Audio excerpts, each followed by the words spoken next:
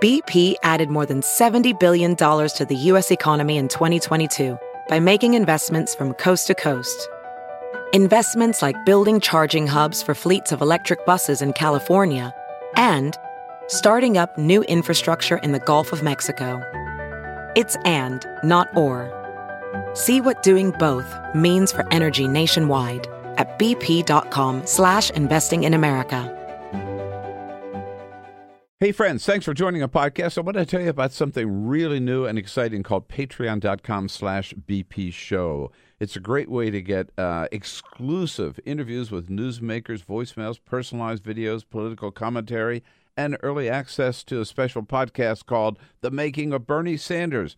Go to patreon.com/BP show. Patreon.com/BP show. That's right, Bill Press Show. Good morning on this September 15th, 2016, a Friday. I'm Igor Volsky of the Center for American Progress Action Fund, filling in for Bill on what was, I think, mostly a quiet week, thankfully, in the news. I mean, I don't know. No? No. I felt it was quieter than usual, Jamie.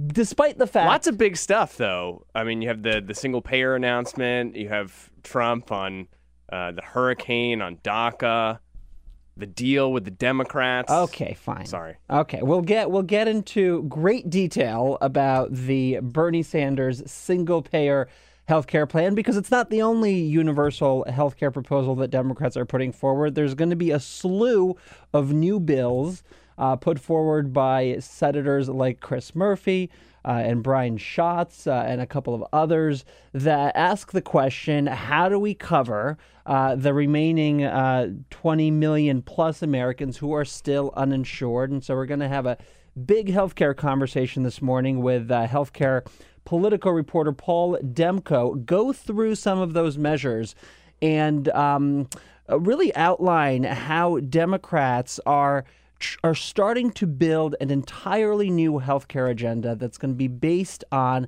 achieving universal healthcare. I think it's a debate the party really has to have, and I'm happy that they're having it now ahead of laying out political platforms. So we'll get into that and all of these big events that Jamie reminds me. Hillary came out with her book, too. Hillary came out with the book. That's right. Okay, lots of things happened this week.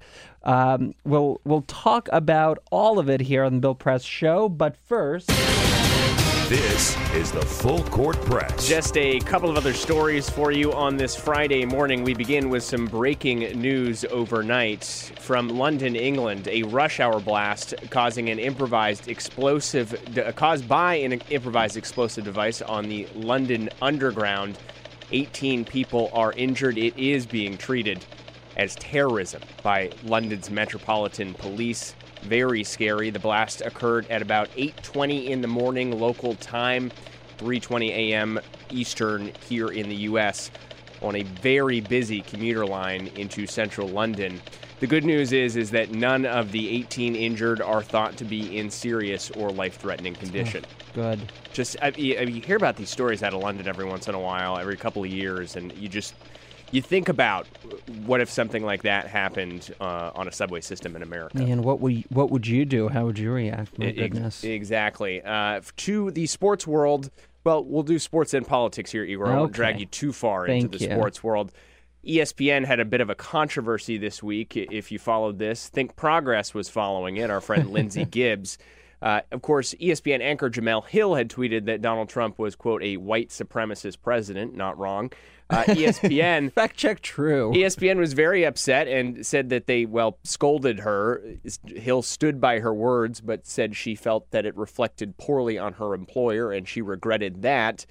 Lindsey Gibbs in Think Progress reporting yesterday that ESPN originally tried to keep her off the air on Wednesday night, the day after the apology came. In fact, not only did they try to keep her off the air, they tried to replace her and her co-host Michael Smith, who are both African-American, with two other African-American anchors, Michael Eaves and Elle Duncan. Eaves and Duncan both declined to fill in for Hill and Smith. Good for them. Good for them. ESPN denying this, their communications chief tweeting, late yesterday, quote, "We never asked any other anchors to do last night's show, period." When you echo white supremacist rhetoric at political rallies, it's fair to describe you perhaps as a white supremacist. And as we had to clarify earlier this week on the show, she did not do this on air. She didn't do this during a sports broadcast. This was on her own personal Twitter. She's entitled to her own opinions as an American. I stand by that, and good for her. I watched SportsCenter all week this week because of Jamel. All right. I won't.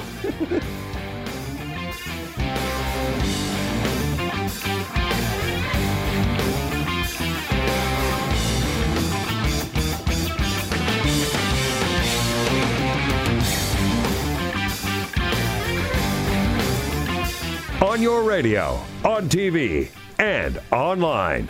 This is the Bill Press Show. All right, Bill Press Show this Friday, September 15th, 2017, folks, not 2016 here that I see on the prep. We are firmly now in 2017. Good morning, good morning. Igor Volsky here, filling in for Bill Press. By the way, little fun fact about Igor, he loves throwing producers under the bus. Oh, yeah, any chance I get, I just push him over. By the way, you can check out my podcast, Thinking Cap, that I produce over at the Center for American Progress Action Fund. Just go over to iTunes or Apple or Music or wherever you get your podcast. Subscribe there. We talk to the voices that you want to hear from in these crazy political times, break down the complex issues of the day, and then give you a sense of what to do about it, how to fight back against all of the crazy. Now, though, it appears here, Jamie, that things may be getting a little less crazy as Donald Trump now, for the second week in a row, is at least rhetorically suggesting that maybe he's willing to work with Democrats on a measure to help protect the close to 800,000 recipients of DACA. That is that Obama-era program that protected dreamers, immigrants who came to this country as children, to protect them from deportation and give them not permanent, unfortunately, but temporary legal status, allowing them to work in this country, to go to school in this country. Now, of course, it's a problem of the president's own making. So all of this coverage about how good he's being in trying to reach across the aisle should be taken with a whole lot of grain of salt, especially on an issue where like 80% of Americans believe that dreamers should have a path to citizenship, including a good number of Trump voters. So we'll get into that. We have some sound yesterday from the president because, he had this dinner with Democrats, was it Wednesday or Thursday? And Wednesday evening, yeah. Wednesday evening. And then this news started to leak out that maybe there's a deal, and the right wing just flipped out, started calling him an amnesty president. He, though, is not backing down, and we'll explore why that is. Also, we'll get into the great debate that is about to unfold around healthcare. Now, in Congress, the active debate is focused on how to stabilize the Obamacare insurance markets. There's an effort underway, a bipartisan effort by Lamar Alexander, the senator from Tennessee, and Patty Murray, the senator from Washington State, about trying to craft a narrow measure that would keep premiums and other costs at bay in the existing Obamacare law. But also, at the same time, Democrats, led by Bernie Sanders and a couple of others like Chris Murphy and Brian Schatz, are introducing new legislation that they claim would truly result in universal health care coverage. That is, provide affordable health insurance coverage to every single American. Obamacare certainly tried to do that. But the measure, partly because Republicans in red states have really done such a poor job of implementing the law, and really not just a poor job implementing, but also deliberately obstructing it and undermining and undercutting it. And of course, the law itself, we should note, also has its shortcomings. It has still left 20 million plus Americans without health care coverage. And so the question that Democrats are now answering in these slew of bills, from single payer to Medicare buy-in to Medicaid buy-in, is where do we go from here? How do we build on those successes and make sure that everyone has health insurance coverage? We'll get into all of that. You know, another thing I'd like to talk about today, if that's Yes, all right, and this kind of goes hand in hand with the healthcare discussion. Oop, there goes my phone. That was Peter Ogburn retweeting me, by the way. Hello, Peter. Oh, hey, Peter. I kind of want to talk about the bickering within the party, just in general. Obviously, Hillary Clinton's book sparked a lot of debate over the past couple of weeks. The book officially coming out on Tuesday. Bill has had quite a week on Twitter from some of our listeners and viewers who disagree with his take on whether or not Hillary Clinton should be out there rehashing the election. So I think, what does Bill say now? He doesn't think she should be? no, he does. Yeah, he doesn't. He would prefer that the book had never come out. Yeah, but a lot of people feel I that think way. the book should have come out. I think she has a right to tell her side of the story, right? Yeah. But it's just endless coverage of this, and it's stoking a lot of. And it's difficult to relive. I mean, I haven't really followed it super closely because, it's painful. I heard the podcast that she put out, that campaign podcast that they updated into the 2-part series. Yeah. And the first part talks about the day of the election and what she did and how she reacted. And of course, when you hear that, you're automatically transported to where you were and how you felt and how difficult that night and the days that followed were. And, I think part of me does want to relive it in the sense that maybe it provides some greater perspective on the election that was and on the first 200 plus days of this administration. But on the other hand, the pain of it and the discomfort of having to think through those days, I think makes me somewhat uncomfortable. So I've been dodging really most of the news about her book. But I agree that, if she wants a voice in the armchair quarterbacking that's going on from everybody, then certainly she deserves to have a voice. I don't think there's anything wrong with that. But that's a good point that we I don't think we brought this up all week. If you don't want her to rehash the election, then just don't watch the interview she's given. Don't read the book. Just stay away from it. What is the harm of her going out there? Like, what does it hurt? Who does it hurt? The argument, this isn't my personal argument, but the argument I think is that she is shifting the blame, thus making it harder for Democrats to reflect on a type of loss like she went through. She does not seem to be giving enough accountability to herself and her campaign for the way that she lost to Donald Trump. Well, certainly there were a lot of other factors. Lots of other factors. But there is, at the end of the day, you're the one that is in charge of your campaign. You do have to take accountability for your loss. And I think that partially she has. By the way, you can weigh in on this on Twitter at BP Show. Also, I'm on Twitter at Igor Volsky. Please, and I have my laptop here. We're already actually getting some comments in the YouTube chat room, youtube.com/The Bill Press Show. If you're just listening on the radio, want to check us out visually. Mziora says she has a right to say it, and then STFU because she's a loser. When you lose to a fascist like Donald Trump, what else do I call her? Okay, look, I think there are several buckets here, right, that people talk about when they think about the election. Part of it was Hillary Clinton, Hillary Clinton's message, Hillary Clinton's campaign. Another part of it was Russian interference. Another part of it was the kind of campaign that Trump ran and the way the media covered it, right? Those are probably the three main buckets of what happened. Oh, and then FBI and Comey is part of the Russia bucket.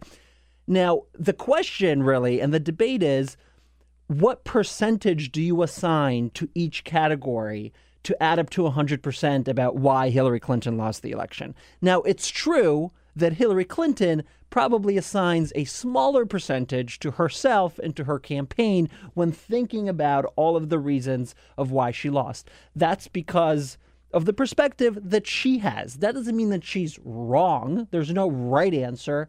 It just means that because she ran the campaign and because she has a different perspective than all of us, she's going to assign a smaller percentage of blame to herself and a higher percentage to Russia, the media, and all these other factors. You and I and everybody listening may disagree with that, but that doesn't mean that we should shut her up and say, because you think that you're only 20% to blame instead of 45% to blame, go over there, sit in the corner, and we never want to hear from you again. That, I think, is wrong. But we all agree on the broad categories. I just hope that we don't have the same type of in-party bickering on a subject like this. I just hope that we don't have that same type of bickering when it comes to something like healthcare, right? That affects millions of Americans.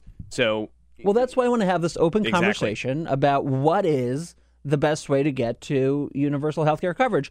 If it is a single-payer model, which says we're going to take all of the different health insurance payers that are in the system now and phase them out to have just one payer, the federal government, over a period of 5 years, which is the Bernie bill. If that's the best way, okay. But if there's a different way, let's explore that as well. Now is the time, I say, to have that debate. Once again, at BP Show on Twitter, at Igor Volsky on Twitter as well. But let's dig in, Jamie, into some of the latest news around a possible deal to preserve DACA. Some action on this yesterday as President Obama was flying back from... Whoa. President Obama? Oh, President... It's okay. Bill's President done it too. Trump. I didn't see it coming from Trump. you, but... You know who did it too? Sarah Huckabee Sanders. She did. I have that clip. Obama Yeah. as well. It's President Trump. Unfortunately, President Trump was coming back from Florida. Here he is on Air Force One responding to critics within his own party here who really lashed out at the president after news broke that he had made a possible deal in principle with the Democrats promising to codify the DACA program or the DREAM Act, and there's differences there, and it's unclear which one we're talking about, but saying that he would pair that measure with border security provisions that don't include the border wall. Trump said on Air Force One, no, there's no deal, and eventually he would still like to have a wall. There was no deal, and they didn't say they had a deal. In fact, they just put out a statement. They didn't say that at all. Yeah, backing away from the deal. That, of course, was echoed by congressional Republicans, Mitch McConnell and Paul Ryan. Paul Ryan coming out yesterday, stressing again there's no agreement, but saying that he would like to see a measure that includes border security and greater enforcement along the border. You cannot fix DACA without fixing the root cause of our problem. We do not have control of our borders. And so we need border security and enforcement as part of any agreement. I think that's something the Democrats are beginning to understand. I think that's something that they're beginning to agree with. Speaking of Democrats, Chuck Schumer, the Democratic leader in the Senate, described his that conversation that he had with President Trump this way. It was a very, very positive step for the president to commit to DACA protections without insisting on the inclusion of or even a debate about the border wall.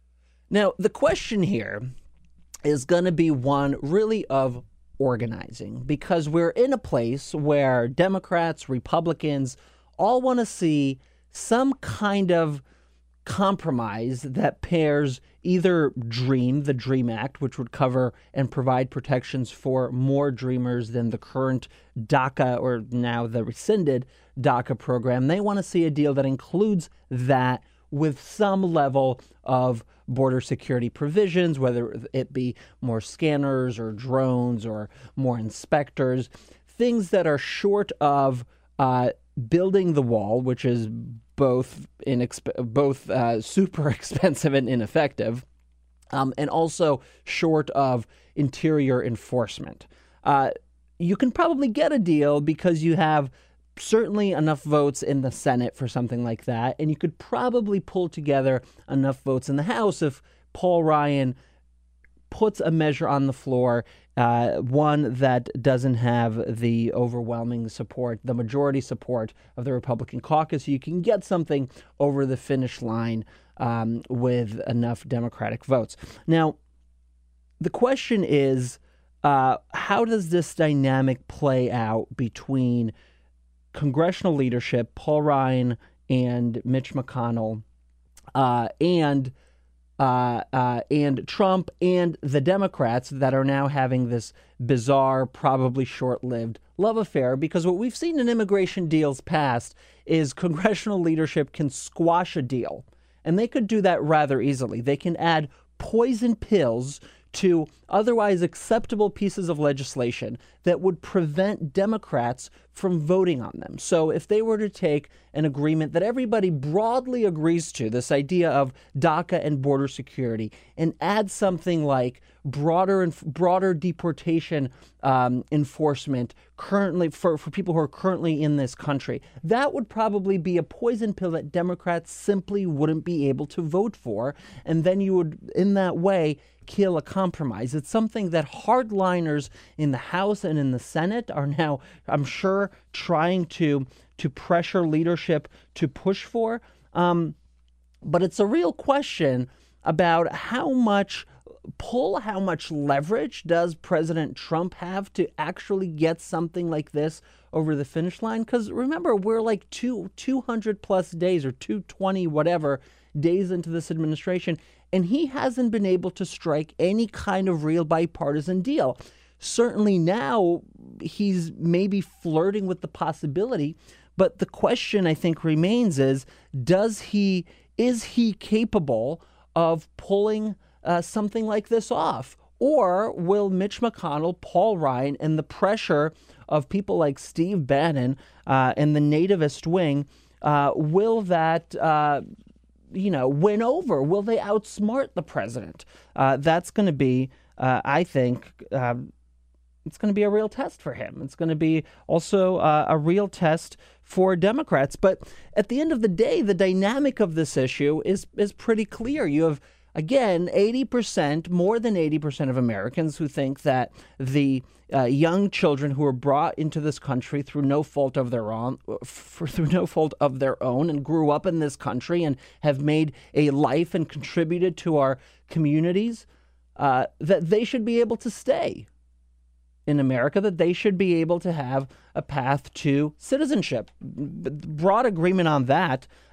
So the fact that here we are thinking about what kind of border security provisions we need in order to pass something that an overwhelming majority of Americans already agree on is kind of absurd on its face.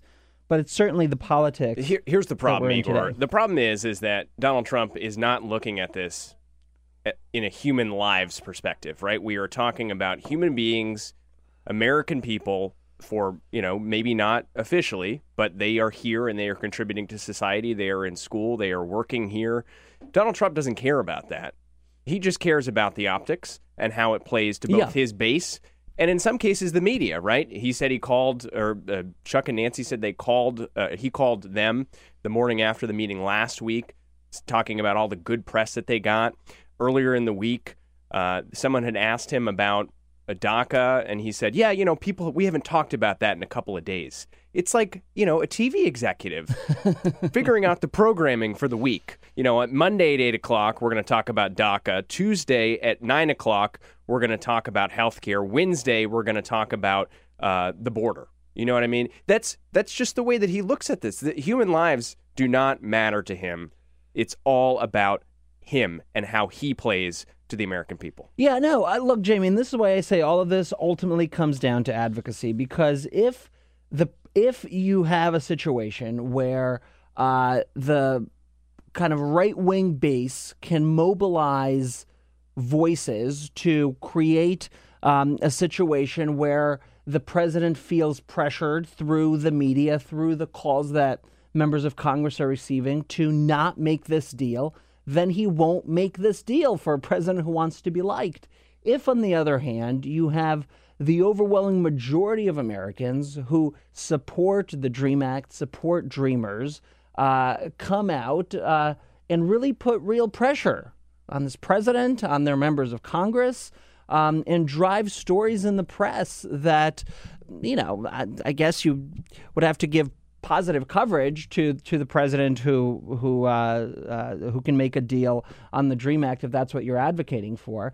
But if he can easily be manipulated through these kinds of, through the media and through just spinning a story and making him look good, and that's what drives him, both sides can manipulate those forces, and I think it's up to us to make sure that we're the ones doing the manipulating, frankly, because you're right. That's all the president cares about is the kind of coverage he gets and what kind of stories are written about him, the actual lives, the actual consequences of his policies on people, on human beings. That matters far less. Igor, I have some bad news. What's wrong? The president is tweeting this morning. Oh.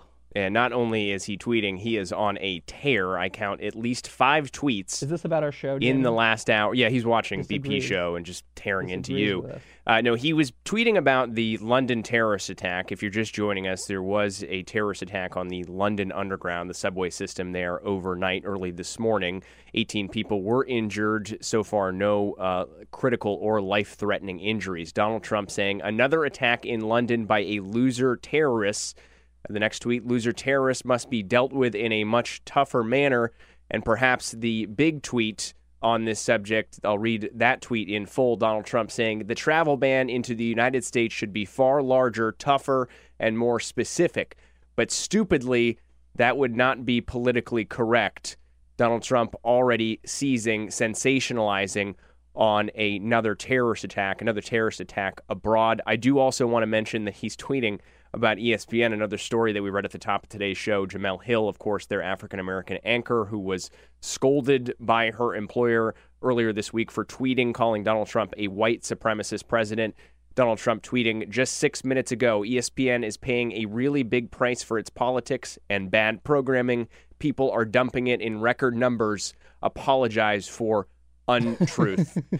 Igor, I think we should play the clip. So something else that went sort of slightly unnoticed late in the day yesterday was that Donald Trump was talking about his sit-down with Tim Scott earlier in the week, African-American senator from South Carolina, a conversation that was centered on Donald Trump's reaction to Charlottesville, where he said that there were bad guys on both sides. You would think that we have moved on from that. The White House officially announcing last night that they'll sign that resolution that Congress presented condemning white supremacists. By the way, in the note from the White House, no mentions of white supremacists. Here's what Donald Trump said yesterday when it comes to the people on the other side in response to his meeting with Tim Scott. A lot of people are saying, in fact, a lot of people have actually written, gee, Trump might have a point. I said you got some very bad people on the other side also, which is... By the way, you know who those people are who are saying Trump may have a point? They're called white supremacists. That's right, but he cannot Those are the people. He can't use that term because they may have voted for him. Hey, look, and he doesn't want to alienate his base, which includes white supremacists and neo-Nazis. When you sound like a white supremacist, literally parroting their rhetoric about our culture, our heritage, preserving all of that. You remember that Arizona rally from, 3-4 weeks ago now? We were able to make, Jamie, 2 different videos putting white supremacist rhetoric and the rhetoric Trump uses side by side, and they're indistinguishable from one another. So when you sound like a white supremacist and then you push white supremacist nativist policies, then you're by definition a white supremacist. Like, this isn't complicated. This isn't difficult. Ray was watching the 60 Minutes interview with Steve Bannon from last Sunday with me earlier in the week, and she said to me, he talks just like Donald Trump. Yeah. Or the other way around. You know what I mean? And I see Steve Bannon as a white supremacist, or at least a white nationalist, if we want to, The border wall is the biggest monument to white supremacy this country will ever see. And it's the policy that Donald Trump and his entire base are now, are now saying is still in the mix for this Dreamer deal. So you can't take umbrage at being called a white supremacist if you are both rhetorically echoing white supremacists and you're also then, advancing their policies. By the way, Jamie, speaking of white supremacists, Jeff Sessions, our Attorney General, was really dressed down by the president several months ago. I love it. Right? There's that New York Times piece headline. I mean, I don't like Trump, but I love that. Yeah, Trump humiliated Jeff Sessions after Mueller appointment. The article speculates about why Sessions is still in the job and concludes administration officials and some of Mr. Trump's outside advisors have puzzled at Mr. Sessions' decision to stay on. This, of course, after he was humiliated by the president in a private meeting.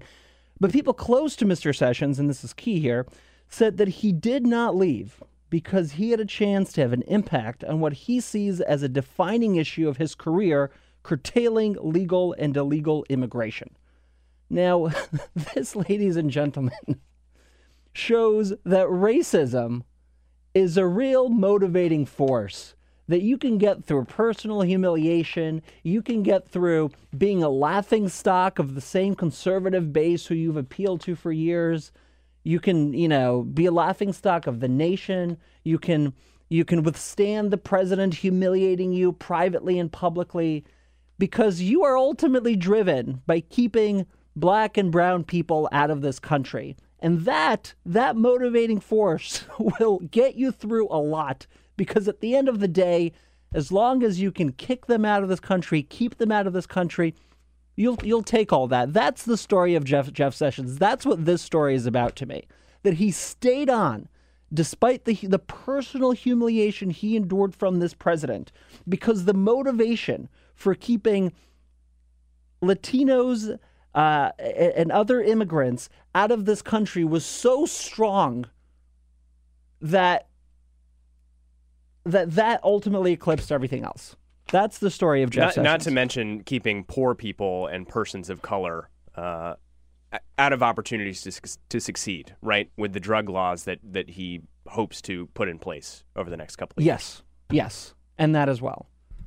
I mean, it's like if you're surprised that those motivations really drive people, then see the history of the United States. And you will learn how racists are motivated to overcome all kinds of obstacles to implement their racist policies. And Jeff Sessions and Donald Trump and many other members of that cabinet are all alike. They crave power. They crave authority. I'm not saying that we're anywhere near a dictatorship yet, but this is why they wanted to be in charge of this country. Well, yeah, they want to dramatically reshape the policies of this country and only serve and only see a small fraction of the country we really are. I mean, it's a really narrow definition of America when you think about it. All right, we're going to take a quick break. We're going to get into healthcare next with Paul Demko. He's the healthcare reporter for Politico. I'm Igor Volsky, sitting in for Bill Press. Stay with us. I've condemned many different groups, but not all of those people were neo-Nazis. Believe. Download our podcast, search for The Bill Press Show on iTunes, and remember to rate, review, and subscribe. This is The Bill Press Show.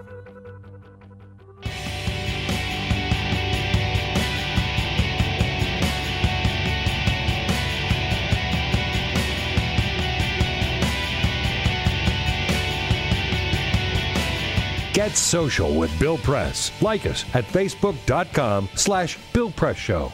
This is The Bill Press Show. Bill Press Show, again, this Friday, September 15th, 2017. I'm Igor Volsky, filling in for Bill Press. You can throw your producer under the bus this time. That was my fault. Jamie Benson. Look at this. See, look, Paul, we have 2016 here. They're trying to set us back. We won't let them. Although, trying to rehash the election. Yeah. Maybe I want to go back to September 2016. Exactly. Some things never change. Paul Demko, he's the healthcare reporter for Politico. You could follow him on Twitter at Paul Demko. Politico.com, of course, is where you can read his great coverage. Paul, I've brought you here because I really want to talk about healthcare. I always want to talk about healthcare, and now is really my chance because there's a lot happening. There is. Lot of moving pieces, one of which is the ongoing Republican effort to repeal and replace Obamacare. There's a new bill that is introduced and is now being whipped in the Senate by Senator Lindsey Graham. Cassidy, what's Cassidy's first nam? Bill. Bill Cassidy, thank you. I think Dean Heller's on it as well, right? So yep. Ron Johnson also. Ron Johnson, maybe Portman. I'm just naming them Portman, at this point. No okay, Portman. no Portman. Heller. We got Heller in there. This is a measure that would basically give states a big block grant, take a lot of the federal dollars they're currently receiving through Medicaid and the subsidies that you get, the premium support that you get for enrolling in Obamacare, and sends it off to the states and tells the states, you guys design the system that works for you, right? Am I saying this right? You can interrupt me, Paul, if I'm mischaracterizing this bill. States will have a bucket of money. They'll take this bucket of money, and then they'll make the decision about, do we continue in this Obamacare structure, or do we create something else?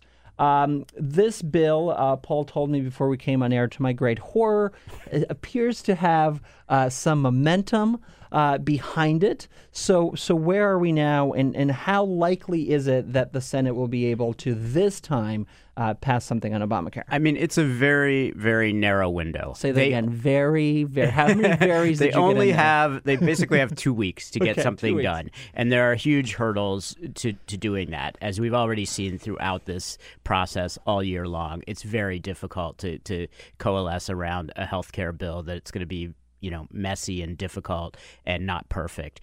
So they don't have a CBO score, which they need before they can vote. I think there is probably some parliamentary problems that they're going to run into. I won't get too far into the weeds, but and this is because, of course, they're using reconciliation, exactly, which has certain rules attached to it, and this measure may not withstand that kind of scrutiny. Exactly. So the odds are still very low, but it does seem like they've been able to build, particularly this week, some momentum behind this. And if you listen to Republican senators yesterday, they're saying they think that the vote tally is somewhere around 47-48, so close to 50. But again, to caution, it's like they've always been able to get 47 votes for just about anything that says, repeal Obamacare. It's been the, sort of final 3 votes that have always been the very difficult ask. Now, Paul, the challenge with these block grants, of course, is that they grow at a pace that is slower than medical costs. And so you have a situation where states are really going to have to make a decision. How do they make up for the money they're losing? Do they limit eligibility to their programs? Do they restructure their programs in some way? Or do they kick in their own dollars? And of course, in a time of tight state budgets, that last option seems unlikely. So that's Graham Cassidy. That's kind of the Republican effort, maybe last-ditch legislative effort. Of course, they're doing a lot administratively to undermine the law. By the way, yesterday, a Congressional Budget Office report came out showing that all of the Trump sabotage of Obamacare is having an impact on premiums. Yeah, I mean, next year they're expected to go up by 15%, and they cited 2 reasons for that. One is uncertainty about these subsidy payments that insurers rely on, which Trump has repeatedly threatened to get rid of. It's about $7 billion for this year. So uncertainty about that, and insurers have to kind of price conservatively because they don't know if they're going to get that money, and then sort of dwindling competition. We now have about almost half the counties in the country that are only going to have one insurer selling plans next year. So CBO cited those 2 things for why premiums will go up by about 15%, as opposed to like 5% is what they were projecting as sort of the new normal before this. Now, Congress is trying to address this. There is an effort led by Lamar Alexander, Patty Murray, that is narrowly trying to tailor a package that would help stabilize the markets, bring back those cost-sharing payments, CSR, cost-sharing reduction payments, right. That are the factor here. How is that going? What are the chances of that actually passing? I mean, I think it's gone as well as you could hope. There's 2 issues really. Is it 1 year or 2 year on those payments? And I think that they've kind of settled on 2 years. But then sort of maybe a bigger sticking point is how much flexibility states are given in terms of what are known as 1332 waivers. How much leeway they can have in sort of deviating from the rules of Obamacare, particularly coverage rules. And Democrats are very nervous about sort of any concessions on that front in allowing the coverage rules of Obamacare to be scrapped by states. So I think that's kind of the key sticking point right now, and we'll see. And I also think that, if the Graham Cassidy measure does start to get some momentum, it's going to make it more difficult for the Lamar Alexander, Patty Murray effort to go forward because, I think Democrats in particular are going to be, if they're seeing a repeal bill going forward, they're not going to be willing to kind of work on this bipartisan basis because they're going to be quite, alarmed by that prospect. So is Lamar Alexander, would he vote? I mean, he seems to be taking this effort very seriously. Yes. Would he vote for Graham Cassidy given that other dynamic? I think that's an open question. I don't think we know the answer to that. I don't think he has been clear about that. So I think he is one of those votes that we don't know about. And why is he leading this effort? Was he? I'm remembering loosely that he may have been like the health secretary of Tennessee or nationally, or what is his? I know he's on the committee. I mean, he's the chairman of the HELP committee. Yeah, I mean, I think he's coming at this very sincerely and very concerned about the state of the marketplace. I mean, Tennessee has been one of the most difficult, troubled markets in the country. You had a prospect earlier this year where I think it was 32 counties that were potentially going to be without any insurance options. You've had just big problems there throughout the last 4 years. So I think he's coming at this very sincerely wanting to address the problem. I think he's also been under a lot of pressure. I was down in Nashville a few months ago, and there's, you don't think of these red states necessarily as having a huge grassroots constituency to come out and support Obamacare, but it's there. I mean, there were protesters at his office and Senator Corker's office every day showing up and asking for answers. And I think that's had an impact. Huh. Well, that's good to hear. And by the way, he's acting like an adult, and we're like, what is happening? Exactly. So unusual. All right. Thank you. That was actually very, very helpful. Now, aside from all of this, there is an entirely different healthcare push that's being orchestrated by Democrats in the Senate who are trying to answer the question, how do we reach universal healthcare coverage? And it really feels like an effort to strengthen the Democratic platform as they move into the 2018 election, the 2020 election. And it feels like they are really grappling with and thinking about new healthcare ideas, many of which were made popular by Bernie Sanders in his, of course, 2016 run. And so he introduced earlier this week his single payer bill that he's calling Medicare for All. Let's just listen to a little bit of that sound. I have no doubt, none whatsoever, that this nation, sooner than people believe, will in fact pass a Medicare for All single payer system. And finally, healthcare will be a right for all in the United States of America. That's Bernie Sanders announcing his Medicare for All bill on Wednesday. It has 15 co-sponsors, Democratic co-sponsors in the Senate, including some presidential contenders who are likely to run in 2020, people like Elizabeth Warren, Cory Booker, and a couple of others. Paul, how would this measure work? Give us the quick guts of the Bernie Sanders single-payer bill. Well, it would, theoretically transition everyone into Medicare over a 4-year period. The details, especially how much it will cost, are somewhat sketchy. I think the issue you got to keep in mind with this, and that liberals don't dwell on and need to remember, is there are half the country gets their health care through their job. It's like 152 million Americans. Yeah. And most of those people, even though they know that the system is kind of screwed up and it's problematic, they like their health care. They have good coverage. And the idea that they're just going to simply give it up with some hope that, the government is going to provide them with equally good coverage, I think is, a difficult prospect. If you think back to when Obamacare was being implemented back in 2013, you had a very, very tiny slice of people, about 1.5 million people, who lost their coverage, and that wasn't even very good coverage. I don't remember that. And the outcry was ridiculous, and I think the media is partially to blame for that. I think we overplayed it a lot, but still, if you're talking about taking away coverage from 150 million people, even with the prospect that they're going to be enrolled in Medicare, I think Democrats need to think that through. Now, Paul, is it Medicare or is it a different program? I thought he was putting everyone into a different program and that he's actually phasing out Medicare as well. Is that wrong? I guess I'm a little uncertain about that. My understanding was Medicare. Okay.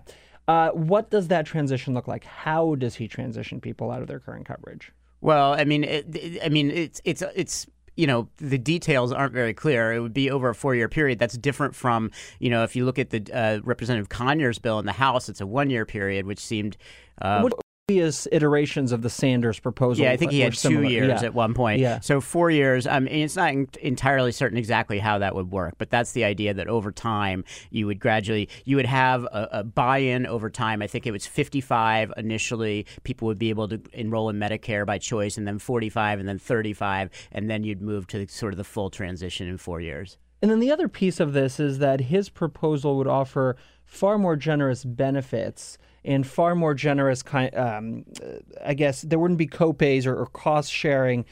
This is different, than how single-payer programs are designed and implemented in other parts of the world, that there is some cost sharing that people bear based on the theory that if you pay more directly for your healthcare, then maybe you won't abuse it, overuse it, and that keeps healthcare costs down. Now, that is in dispute about how much that actually is the case. I think academics probably disagree, but it brings to question the point you made about, well, how much is this going to cost if you're giving people these super generous packages? How are we going to how is the government, that single payer, the government, how are they going to finance that? Yeah, I'll point out, I'm cribbing a bit from a really excellent piece that ran in The Nation a little over a month ago by Joshua Holland that looked at kind of the thorny details of implementing single payer and particularly Medicare for all. So I highly recommend reading that piece. But one of the things he points out in that is, like, even Scandinavian countries, which we think of as, these like socialist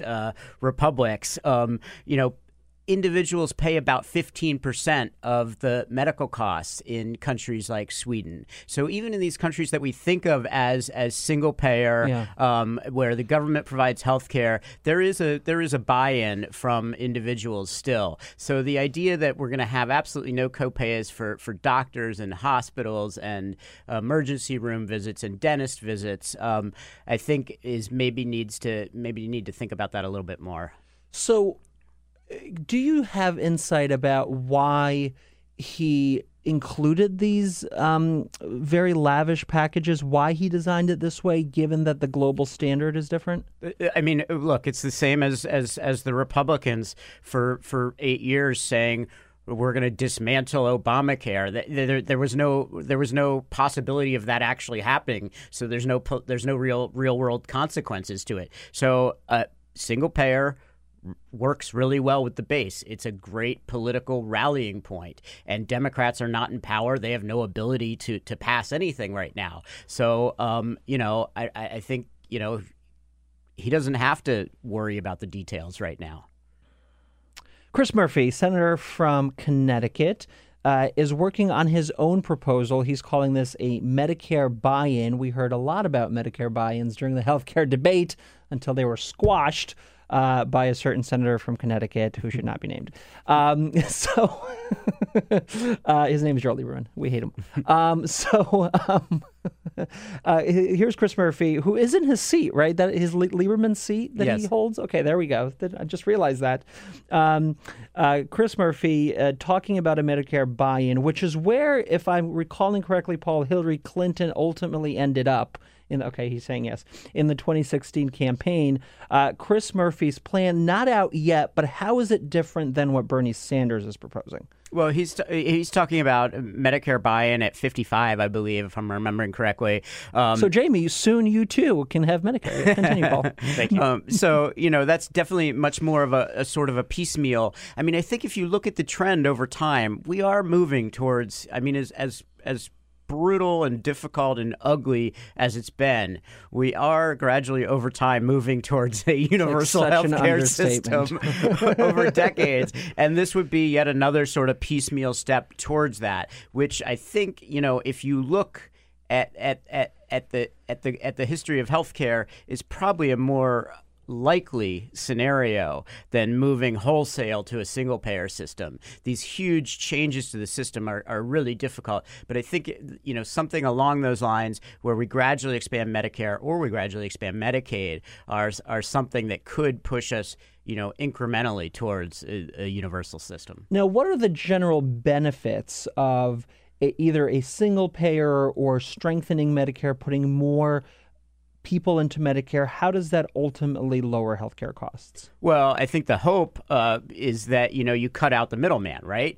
We have a private insurance system that relies on these for-profit companies and nonprofits that make, both of them, nonprofits and for-profit, make lots of money off of the healthcare system. And, the hope is, I guess the expectation is that if you cut them out, then maybe you could save money. The challenge with that, it's another thing to keep in mind with Medicare for All, is Medicare is not simply a government-run system. 30% of Medicare beneficiaries are in private plans. Thank you. Are in Key Medicare fact. Yes, Medicare and Advantage. they also rely on Medigap plans to supplement their coverage. So you're going to probably change the benefits package if you expand Medicare. Is that right? Yeah, I would think so. I mean, that's something you're going to need to... Because it's tailored to a population that is older, obviously, and so if you're opening it up to more people, I would imagine you would need to tweak the benefits package. I mean, I don't know what the Medicare benefits package now is, but the way Medicare is divided between A and B, and then there's C, and then there's D, I mean... Yeah, I would think so. We're going to need Medicare Part E. For everyone. Medicare Part E. There we great. go. Perfect. The alphabet lines up perfectly for it. Yeah. That just means it's meant to be. That's what that means. So, I mean, that's the hope, that you sort of cut out the middleman and you save money. How we get there, I mean, the thing is, what you got to keep in mind is the U.S. spends nearly 20% of the economy on healthcare. It's insane. No other country is anything like this. And dismantling that and changing that's going to be very difficult because, the doctors who get paid quite lavishly, they aren't going to give that up easily. So It's a long transition. The other piece, of course, is if you have either one insurer, a single payer, be that Medicare, be that something else, or if you expand Medicare, that you are strengthening the bargaining power of a single insurer, and that insurer, whoever it is, that payer, whoever it is, can cut a better deal with a hospital, with a physician for a procedure. Because right now we're in a place where we pay incredibly different amounts for the same operation, for the same procedure, just based on who the payer is. If the payer has a lot of clout and can cut a good deal with a hospital, you can pay less for a procedure. If that's not the case, you pay a lot more and you get a lot of variation. The idea here is that, and it was the same idea that we talked about during the healthcare debate when we discussed the public option, that you would really kind of allow customers to get a better deal when they all band together. Also, the idea, of course, of the employer healthcare system, that large employers have larger clout, and et cetera, et cetera. Yeah, no, it's absolutely a great point. You look at areas of the country where particularly rural areas, and providers have so much power to kind of charge whatever they want. So that makes it very challenging. And I would also point out that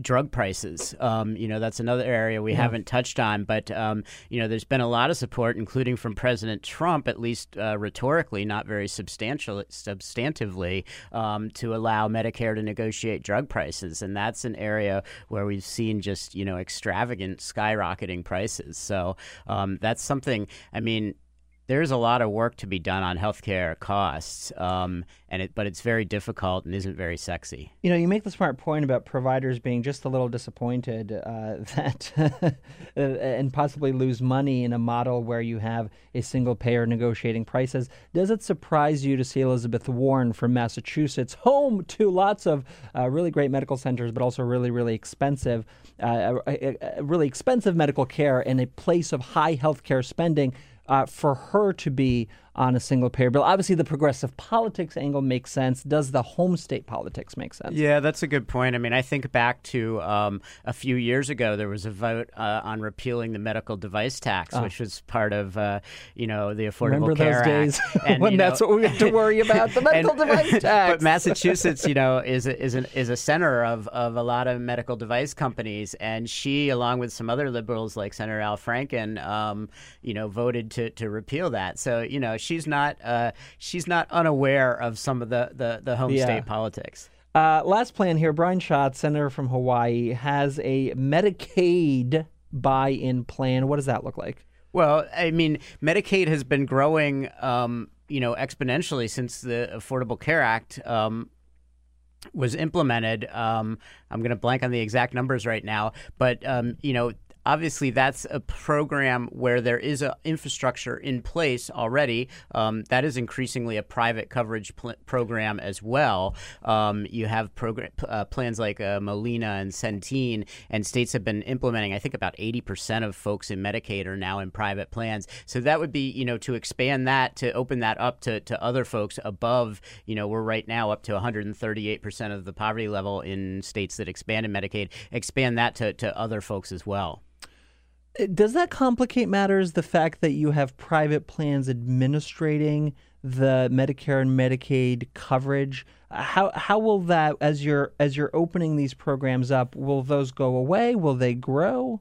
Well, it's hard for me to see them going away. The trend we've seen in both Medicare and Medicaid is more and more relying on those private plans, and they have a huge vested interest. Yeah. I mean, it's one of the interesting things with, you've seen all these national carriers like Anthem and Aetna and United Health Group pulling out of the Affordable Care Act markets because they're losing money. At the same time, their government business is growing larger and larger and larger for Medicare and Medicaid. Paul Demko, healthcare reporter for Politico, at Paul Demko on Twitter. Paul, thank you so much. Breaking it all down for us in the Bill Press Show. Quick break. We're back right after this.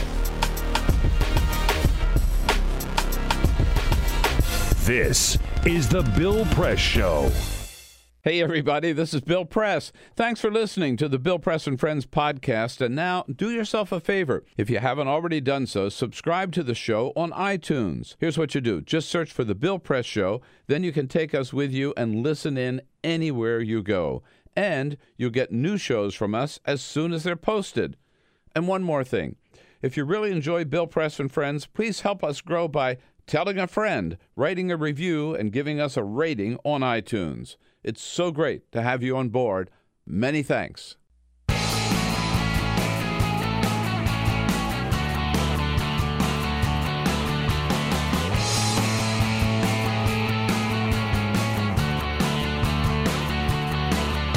Giving you everything you need to fight the Trump administration. This is The Bill Press Show. Live at youtube.com/The Bill Press Show. That's right, The Bill Press Show this Friday, September 15th, 2017. I'm Igor Volsky, filling in for Bill Press. Good morning, good morning. Good to be with you. We have lots to cover here on what has been, Jamie reminds me, a busy week in D.C. between Hillary Clinton's book coming out, Bernie Sanders releasing a Medicare for All plan, single-payer plan. Adam, he started the show saying that it was a quiet week, and I thought he was being sarcastic. Quiet. I mean, it's relatively quiet, right, every Adam? week feels busy. Back me up here. Okay, fine. It was nice Sorry. having you on, Adam. Yeah. And, of course, the president possibly making a deal with Democrats around DREAM and DACA. We'll get into all of that and all the busy news of the week. But first, this is the Full Court Just Press. a couple of other headlines for you on this Friday morning. We'll start with some big news here. Yesterday afternoon, around dinner time on the East Coast here in the U.S., Friday morning local time, in North Korea. North Korea firing another missile Friday morning. The ballistic missile flew over Japanese airspace before it crashed into the Pacific Ocean, according to South Korean and U.S. officials. It flew in an eastern direction for around 2,300 miles. No damage to anything in Japan. This is North Korea's second missile launch in a matter of weeks. It's like nobody knows how to make this stop. Yeah. Literally nobody knows what to do. It's terrifying. It just keeps on happening. Yeah. To baseball, just one more sports story, and I promise I won't bore you. The Major League Baseball Cleveland Indians won again last night, making it 22 wins in a row. They've officially set the modern record for most MLB wins in a row, eclipsing the 1935 Chicago Cubs streak. It was a close contest last night. They defeated the Kansas City Royals with a walk-off single in the 10th inning. Final score last night in Cleveland, 3-2. Even if you don't follow sports, you have to admit this is a pretty incredible story. 22 wins in a row. That means that the Cleveland Indians have not lost a game in over a month.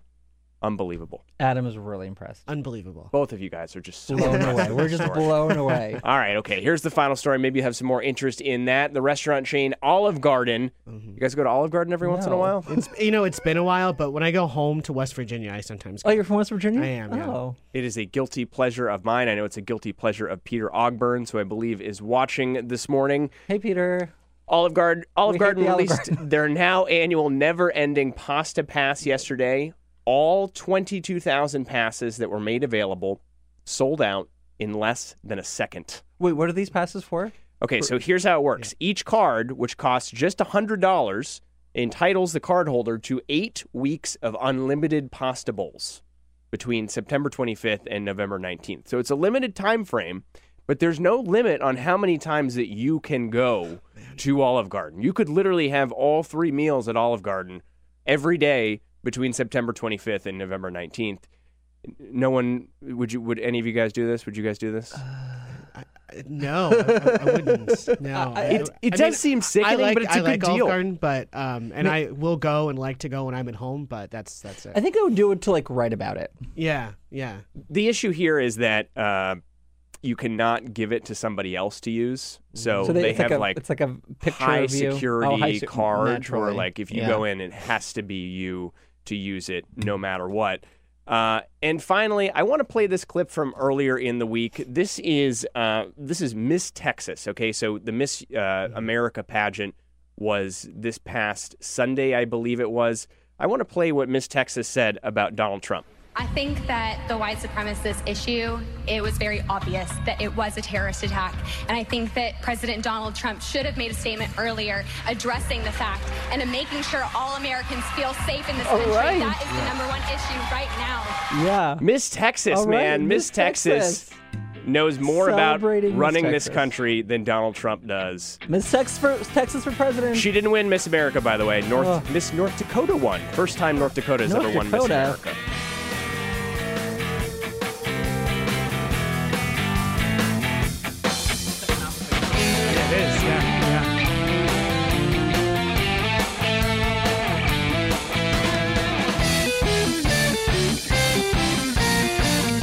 On your radio, on TV, and online. This is The Bill Press Show. That's right, Bill Press Show this Friday, September 15th, 2017. I'm Igor Volsky, filling in for Bill Press, joined now by Adam Smith, director of Every Voice, on Twitter at asmith83, and of course, everyvoice.org. Adam, good morning. Hey, good morning. Thanks for having me. Grateful to you for being here. We have lots to cover because so many things happened this week that we're just trying to cram them all in here, including the release of Hillary Clinton's book, What Happened? Yeah. So have you read it? I have tell not us what happened. I will tell you. I still have it's a little too soon for me still. It's like I can't read it yet. Yeah, I can't read any sort of these. Did you guys read Shattered? The John Allen, Amy Farnes book? Parts of it. I will tell you, the end of that book, it brought back some very painful memories. It's sad. It gets real sad there. Well, at the end. I listened to that 2-part podcast that they put out from that podcast from the campaign, and that the first episode goes through what it was like to be there in the room with her on election night, how she reacted, what she did, what she thought about the sequence of events. And maybe because I was listening to it as it was raining here in D.C., but it just felt like I do not want to be transported back to that time. I know, and I do. I mean, I've seen all the excerpts that have come out from it, and the things that I appreciate is like when she was at inauguration, and Ryan Zinke came up to her, and who had once called her the Secretary of the Interior, and once called her the Antichrist, and she said that to him, said, you called me the Antichrist, and he's like, oh well, like so all these like men that like were so big and could criticize her when she wasn't in front of them, and then like sort of it fell apart. I also love that she thought Jason Chaffetz was Reince Priebus. Yes. I kind of see that. Yeah, they ran into each other. Yeah. Oh, I kind of see that. So where do you fall on this debate? Jamie and I were having it early this morning about whether or not, and a lot of Democrats are kind of like, oh, why didn't you write this book? Should she have written this book? And do you think it's a net plus for us to be engaged in this kind of what happened, why it happened conversation? Yeah, I think that it is perfectly acceptable for Hillary Clinton to write a book, and she should feel free to do so. It's nobody told Al Gore to not do documentaries. Nobody told. Nobody, when Mitt Romney said, I might run for Senate, nobody said, but you lost once, right? So it's like, I feel like she can do what she wants to do. And take that, Bill Press. Yeah, he disagrees with you. Oh, he disagrees with me? Well, I am a little biased when it comes to Hillary, but I think she should be able to do what she wants to do. But I think it's also totally fine for people to say, hey, maybe don't come. People can do what they want. I'm really tired of relitigating this like primary, and I think a lot of it comes back to people still wanting to relitigate the primary and the election instead of just looking forward. Yeah, I mean but I'm glad you say that because it's easy to forget, especially for men who are not like subject to this level of criticism in our daily lives, so we don't really have to think about it on a regular basis, that a lot of this critique is really used on her and not on other people who just happen coincidentally to be men. Yeah. And I think it's given her some freedom to say things that she couldn't say when she was the first woman. But what are those things do you think that she has said, like in the interviews that you've seen, has there been anything that you feel like, Hillary Unleashed is really something different? She never would have criticized those members like Chaffetz. Okay, that's true. Yeah. And Zinke. Priebus, you mean? Whoever it was. Yeah, and she has talked some about the sexism and when the stuff about how when Trump was like on top of her at the debate and how that made her feel. Yeah. Things like that she never would have talked about. Other than this, and I think that does still highlight the sexism that is still here in politics in many cases. Yeah. Like, I would love to ask her, given the fact that she's been part of so many different campaigns, obviously ran many campaigns herself for Senate and twice for president, if she were like redesigning the American political campaign system, how she would design it differently. I think questions like that, I'm very interested in. I'm far less up, you creep. Sorry. Thanks, Jamie. I'm far less interested in like relitigating the election or Bernie absolutely. Or she had some surprisingly harsh words for Bernie though. I was surprised. She said that like he that she didn't feel that he fully backed her and that she, I think, was disappointed that Bernie bros are still relitigating this situation, but after she clinched the nomination, weren't as forgiving. And were you as soon as I lost, I turned around, I endorsed him. Yeah. I worked hard for him. Right. I was arguing with my supporters at the Denver convention in 2008 about why they had to quit complaining that I didn't win and get out and support Barack Obama. And I didn't get that respect from him and his supporters. This is Hillary Clinton, on CBS? The View. Oh, on The View, I'm sorry. Talking about how she, after losing the 2008 primary, endorsed President Obama, and Sanders did not show the same kind of passion for her candidacy. I mean, it's a double-edged sword because I don't want to argue like whether or not Bernie Sanders was a passionate enough supporter of Hillary Clinton, but his supporters did push her on certain issues to the left, and she later embraced those positions. And now we're having a conversation, particularly on healthcare in this country, that looks a lot like what Bernie ran on. Yeah, no, I think they absolutely, I mean, she had a really progressive platform. Even if you look at all the issues she talked about, it was very progressive, even if people don't agree on certain issues. It was like incredibly progressive on a lot of issues. And we're living this now. Yeah, I don't know. You guys walked right into the trap. Did I walk into a trap? Okay, I don't want to talk about Hillary anymore. Enough about that. Let's talk about Steve Mnuchin. Oh, good. A guy we would have never heard about if Hillary had been president. No. He is the Treasury Secretary, someone who pretends to work on tax reform in his spare time, but I think most of the time it just goes on honeymoons with his wife. Yeah. He executive produces bad movies and executive like Suicide produces, bad movies. A story broke a couple of days ago that the Treasury Department made a request for a official, Air Force jet, was it? To be used by Mnuchin during his honeymoon to Europe. Treasury later canceled that request, but it's estimated that the plane would have cost taxpayers $25,000 a day. Here's Steve Mnuchin explaining the situation to reporters. The government has never paid for any of my personal travel. Never. Okay. At the time, my staff wanted to make sure that I was constantly had access to secure communication and secure information. This was one of the things we explored. So they put in a request to consider the use of an aircraft, not so much just for flying, but effectively it was a portable office so that I could be available. So let's unpack this for a minute. Let's do that. So first of all, it's just not true that that there are no other ways to securely communicate with your office other than on an official, charter plane, right? The government has processes in place so that, one, if you're out of communication, you have subordinates who can make decisions, and two, that you can securely communicate. If it was the case that you can't securely communicate with the government unless you're on one of the planes, we'd be having planes everywhere, right? The whole government would be flying on planes. And so it's just not a credible excuse that he made.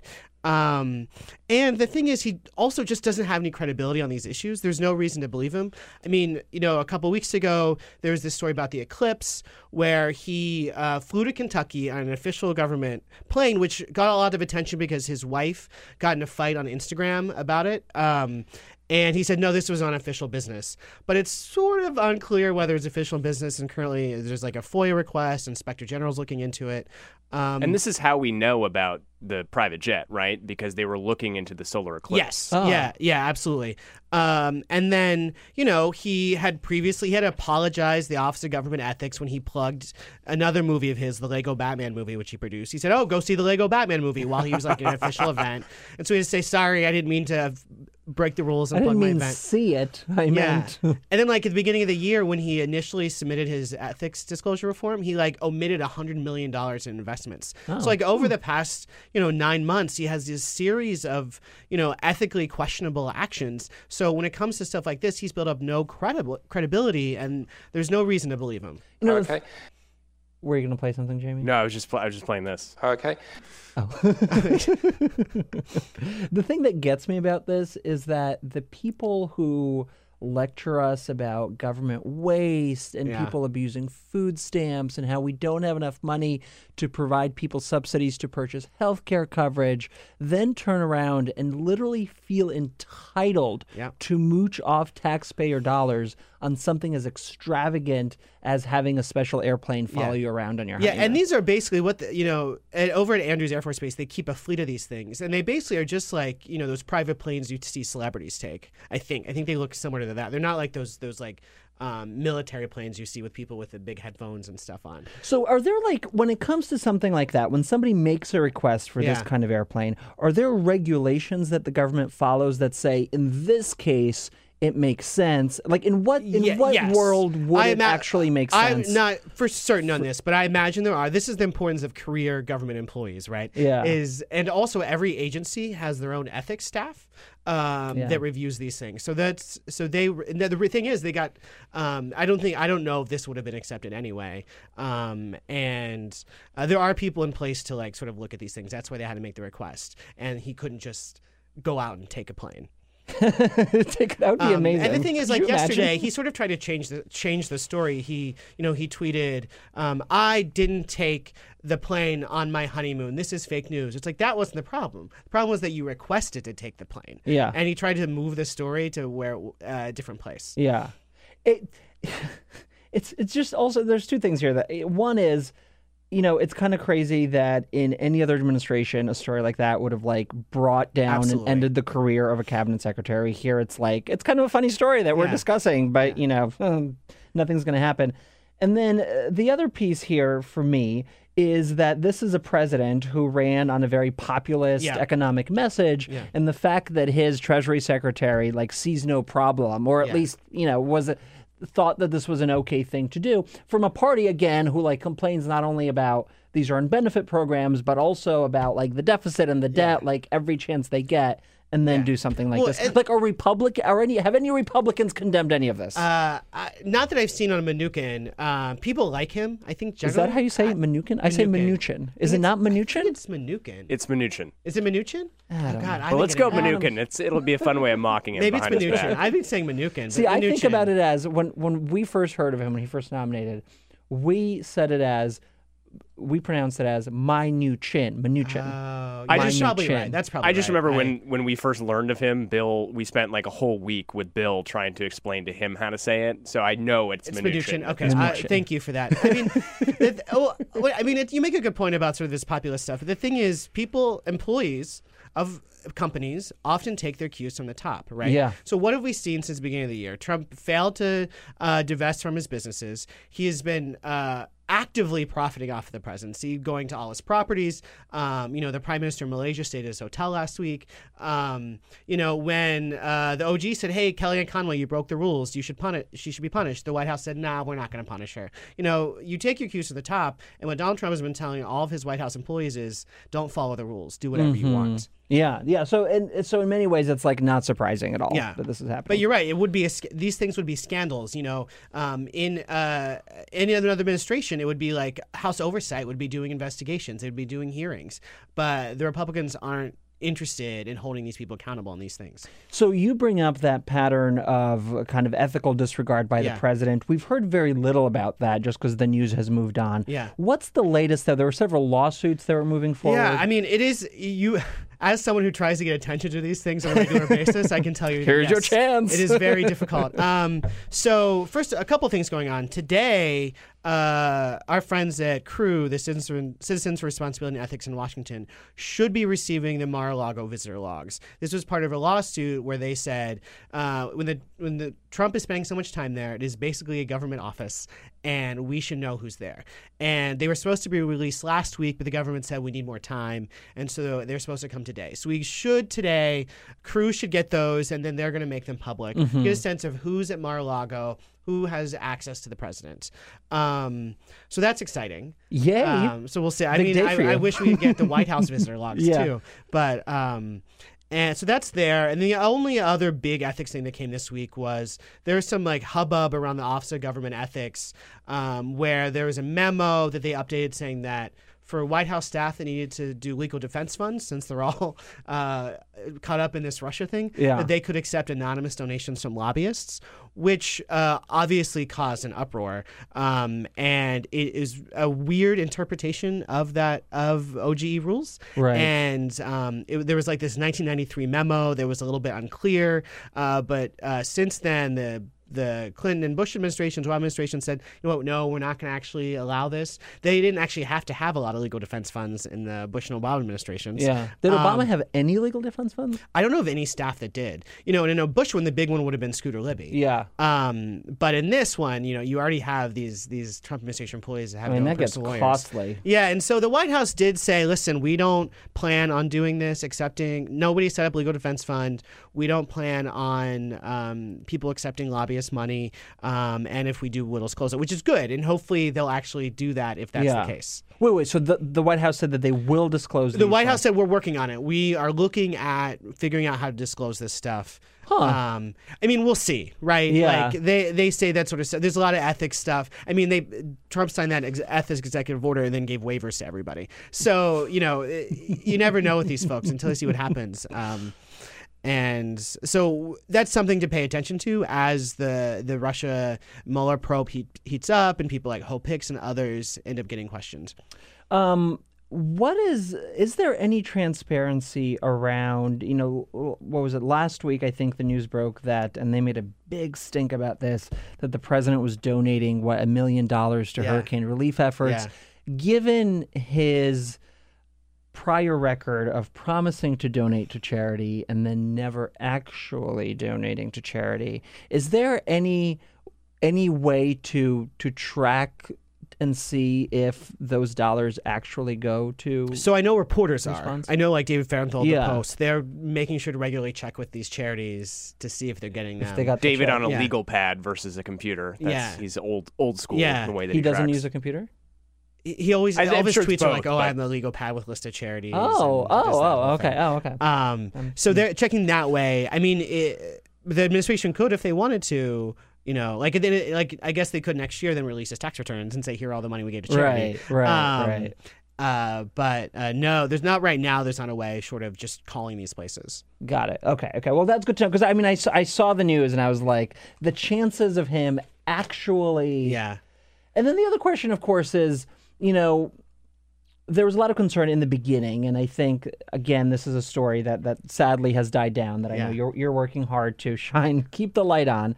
The sense that, he's obviously using the presidency to boost his businesses, to enrich his family and grow his empire.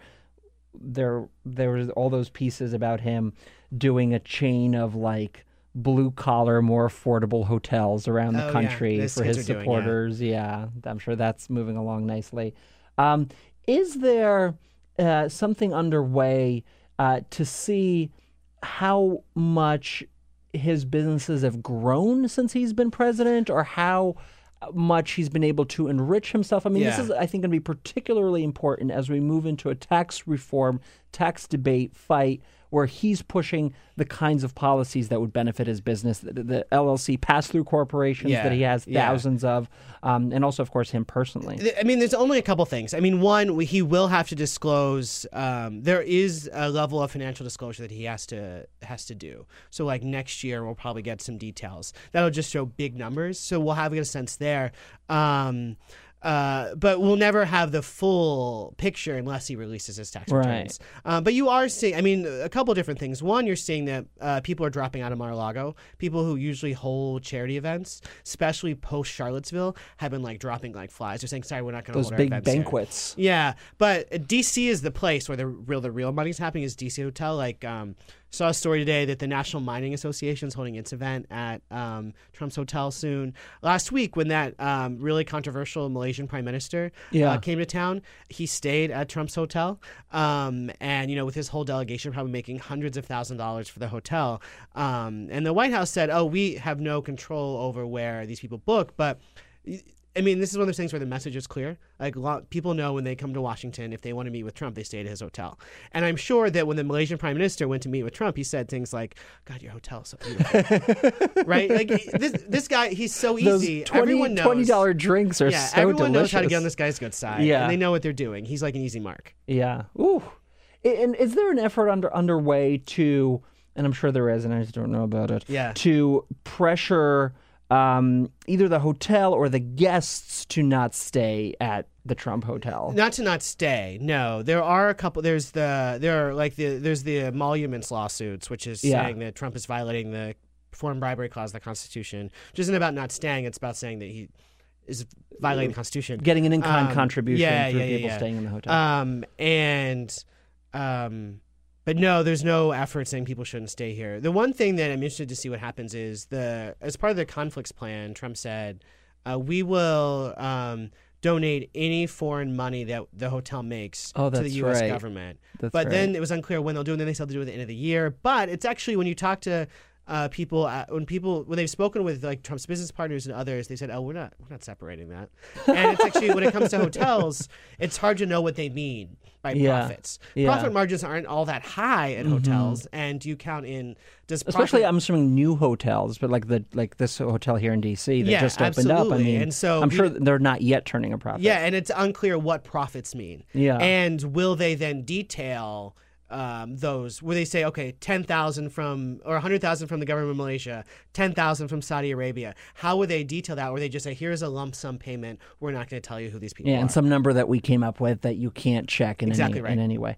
And then, he announced in the beginning, obviously, that he's kind of giving up control of his businesses to his sons. Now, he's not disinvesting, but he's, just letting them run the business. How is that going? So the thing is, the one good thing is that Eric and Don Jr. are not the brightest tools in the shed. So they, I don't know why you would even say that. Eric has said that he's giving his dad regular reports about the business. Oh, like quarterly reports. It seems to violate the spirit. You know what? Of one that would agreement. Think, yeah. So I think he knows everything that's going on. I think he's getting reports from Eric. Knowing Trump, he's probably asking, right? You only have to know who Trump is, and I've watched him for the past couple of years to know that it's impossible for him to disconnect from things like this. So I assume that when he sees stories like his California golf course is not doing well, or that people are laying off employees at his one of his New York hotels, that bothers him, and he asks questions about it. But there's no clear sense yet, because the fear from the very beginning, right, was that he was somehow going to use government resources, government policies to benefit his businesses. We're not seeing that. We are probably seeing like foreign governments, lobbyists using and staying at his hotels in order to influence him. I mean, he has gone to Bedminster, New Jersey, to Mar-a-Lago, to the Virginia, almost all every that weekend. Free publicity. He's gone to all those places. So that is an example. And when he goes to those places, Secret Service has to go there. Other government employees have to go there. Point. And so, but we haven't seen we've seen Secret Service spending a lot of money there, but that's sort of the only records that have been released so far. So that's one way. But even little things like when the EPA rolled back a regulation on this waterways regulation. It's actually a regulation that was opposed by golf courses, including a golf association that has members of Trump's staff on it. So it's those things where Trump may not have known that, but it raises this big question. Every time his administration makes a decision that could or could not impact his businesses, it raises a question whether he's doing it to benefit. And that's the problem all along. It's not just whether he's actively doing it, it's this perception too. How do you think this issue plays politically? I mean, part of me feels like, the standard for Trump is so low. Yes. He gets to pass on so much. That has to do with many factors. I think part of it is that he's a white man. Yeah. If Obama or Hillary tried to do like a tenth of what you and I are talking about now, there'd be impeachment vote number 10. Yeah. So do you think that the public really cares about this? I think he gets a lot of breathing room on this. Absolutely does. And I think that's why it's so important that when we talk about these issues, I say we, like me and my colleagues and others looking at this, you have to tie it to like what people care about, right? So, Donald Trump is profiting off the presidency. We're trying to take your health care away. Donald Trump is profiting off the presidency and trying to cut his own taxes while making it harder for you. But what's the argument about why Donald Trump profiting from the presidency hurts me? or hurts my family? How does that hurt me or my family? Yeah, and that's it's a very good question. It's a hard argument. You can't.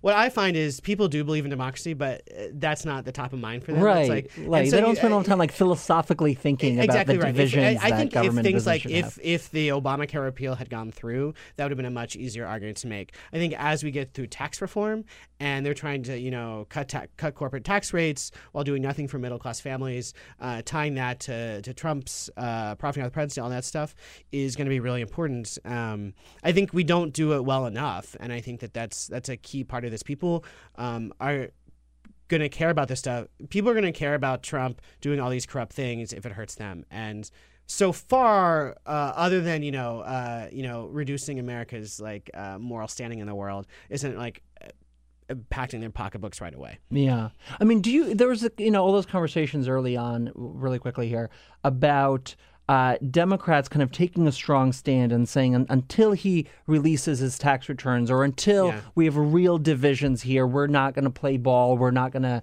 we're just going to kind of really protest in a real concrete way. They haven't really done that, obviously. Yeah. I mean, do you think the tax reform fight, that should be part of the message on the tax reform fight, but it shouldn't be all of the message. Yeah. And the thing is, for members of Congress, it's also it's helping their big donors too. And so taking it also from Trump, just talking about how, all these members are fundraising with billionaires and millionaires all the time, and they're going to give tax breaks to help them. Yeah, well, it's all about the money. Director of Every Voice, Adam Smith, on Twitter at AdamSmith83, and of course online, everyvoice.org. Adam, thanks so much for joining us. Yeah, thanks for having me. We're going to take a quick break, and then we'll be back. You're watching The Bill Press Show. Count me out for propping up Obamacare. Hell no to Bernie care. Follow us on Twitter at BP Show. This is The Bill Press Show.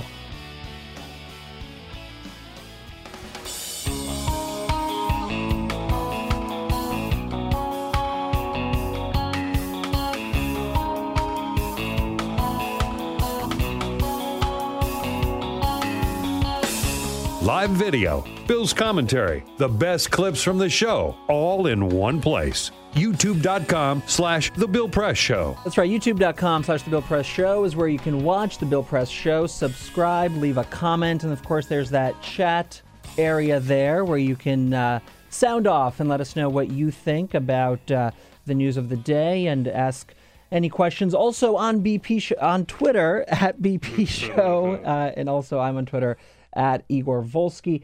Joined now by Xochitl Hinojosa. She's the communications director at the Democratic National Committee, the DNC. Xochitl, how did I do with that pronunciation? That of was your fantastic. Name? Thank you. Xochitl, look, you and Bill have got it down. Well, Xochitl, Igor has a history of mispronouncing names on this program. We don't need to tell those stories. Gabriel De Benedetti Jamie. from Politico, Gabriel Spaghetti. Oh, man, I just, it's like in my head, when I see a name that I don't immediately recognize, my eyes don't read it or process it. Yep. And so then what comes out of my mouth is something that is not at all related to the actual name. Can I add one more to the, if we go back a little flashback Friday here, Matt Vasilogambros, formerly of the Atlantic. That is really hard. Would you be able to say that? Matt Vasilogambros. Yeah. I mean, these are challenges I live with, which is crazy because my name is Igor. And so it's like lots of people screw up my name. So I should be able to nail this. Yeah. This needs to be part of my, you don't screw this up. The X throws everyone off. People are just like, what do you do with the X? Yeah, the X is tough. Yeah, it's tough. I'm so sorry, Igor. I mean, what are your trips to Starbucks like? Oh, they're pretty bad. I say Sochi like the Russian Olympics, but at the same time, I work at the DNC now, so I can't say that anymore. So it's tough. It's tough. And Igor's Russian, so we're full circle now. Full circle. Yeah. Oh my. Sochi, so let's get into the news of this morning, really. The president, we thought, I think, together collectively, that we've put this Charlottesville white supremacist thing that the president keeps coming back to. We thought we've kind of moved on. We thought we won't hear him do that again, I guess. We have not moved on from it, but we thought this is over. Yeah. He's not going to, at least at this point, as he's trying to make a deal with Democrats on DREAM and DACA, which we'll return to in a moment, we thought this isn't going to be the point in time where he's going to sound like a white supremacist. Apparently, we were wrong because here he is I think this was on the plane, Jamie. Is that right? This was yesterday, either on Air Force One or coming off Air Force One. This is for the end of the day. Yeah, here he is talking about Charlottesville, his remarks where you remember several weeks ago where he tried to blame both sides and not just the white supremacists. Here he is returning to that yesterday. A lot of people are saying, in fact, a lot of people have actually written, gee, Trump might have a point. I said you got some very bad people on the other side also, which is true. See, to me, the only people who are saying, gee, Trump has a point are white supremacists. Like, nobody else is saying that. So, as disgusting as that is, what are the politics of it here? Like, it comes, of course, as he's facing backlash over his effort to make a deal on Dream and DACA. Yeah. So I think this is who Trump has always been. I think people were very surprised when he said this just because they've never heard something coming from a sitting president like this before in modern time, right? And to go from Barack Obama, who first African-American president who just, who was, he would go out after a shooting of an African-American male and tell the country, this could have been me. This could have been my child. This could have been me when I was a boy, to Donald Trump, who goes off and says that there are both sides, right? And this is who he was during the campaign. And we're seeing this is how he's going to govern and how he's going to be our president, which is extremely disturbing. I think that, the politics of it, the Republican Party is put in a very difficult position right now. I think that what you've seen from the RNC is pretty much silence. They've sort of defended him and said that, this is, it doesn't stand with white supremacists. But what's coming out of the president's mouth is something totally different. And it is interesting to see that no one from the Republican Party has strongly denounced the actual president. It's easy to denounce hate. It's easy to denounce whenever they're out there marching in the streets of Charlottesville, but it is hard to denounce the president, but it shouldn't be that hard, right? But for some reason, it is hard for the Republican Party to say, no, this is not my president. This is not what I believe in, and, really fight back against him. So you've seen some weakness from the Republican Party when it comes to that, but it also goes into this hate that you're seeing from the president and the Republican Party, and it's also in their policies. Yeah, that's a key point, connecting it to the policies. And voting rights, when it comes to voting rights, you just saw this last week Trump's voting commission on voter fraud, a sham commission that met and was out there basically trying to restrict people from voting. These are African-American and Latinos and young people that want to vote, but yet the Republican Party is out there leading the effort to disenfranchise. And that is hate. That is hate in a nutshell, right? So I really am hopeful. I've been very hopeful. I'm losing hope now, but I hope the Republican Party at some point can come out and say enough is enough. Like, who have been those loudest voices? I guess Jeff Flake to some degree, although I don't remember him pounding his chest after Charlottesville.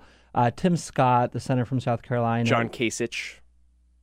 Sort of. Kasich, yeah, Kasich, who knows? I may have actually said it wrong this time. Yeah, it's Kasich. Thanks. Kasich, Jamie, come on. Tim Scott, I mentioned him because he released the statement yesterday condemning this framing of both sides, but not strongly, to your point, condemning the president.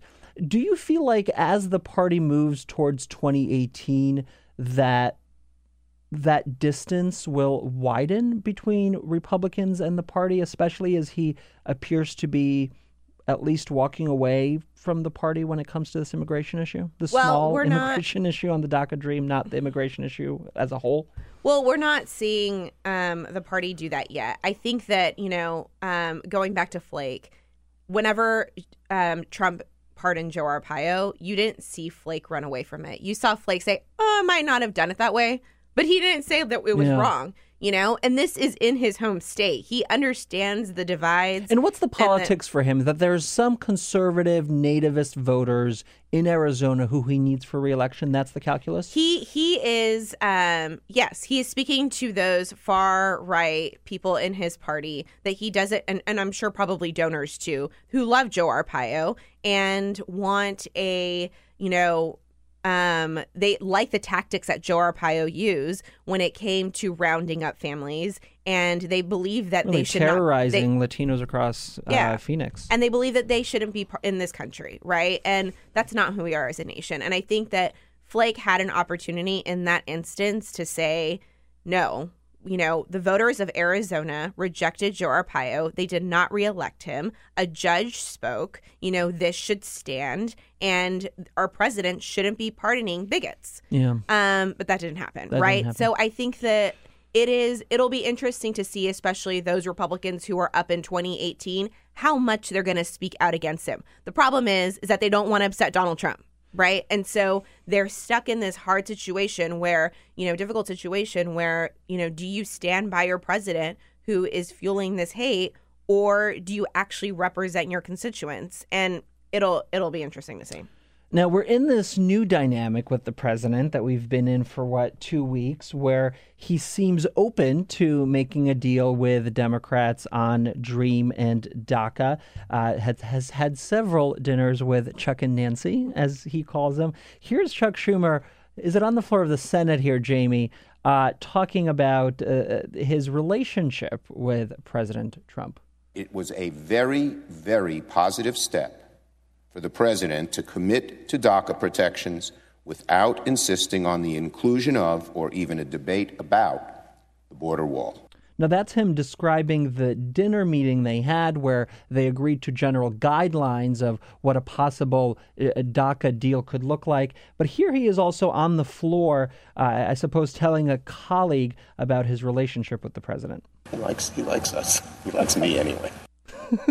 He likes him. What do you think? Is this to stay, this newfound bromance between Schumer and Trump? I will say that Chuck Schumer and Nancy Pelosi are both very good at negotiating. Nancy Pelosi got us the Affordable Care Act. I remember that. It was one. Yes, yeah. You remember that one. That was a big one. And Chuck Schumer is known for being able to negotiate. He's a New Yorker. Trump is a New Yorker.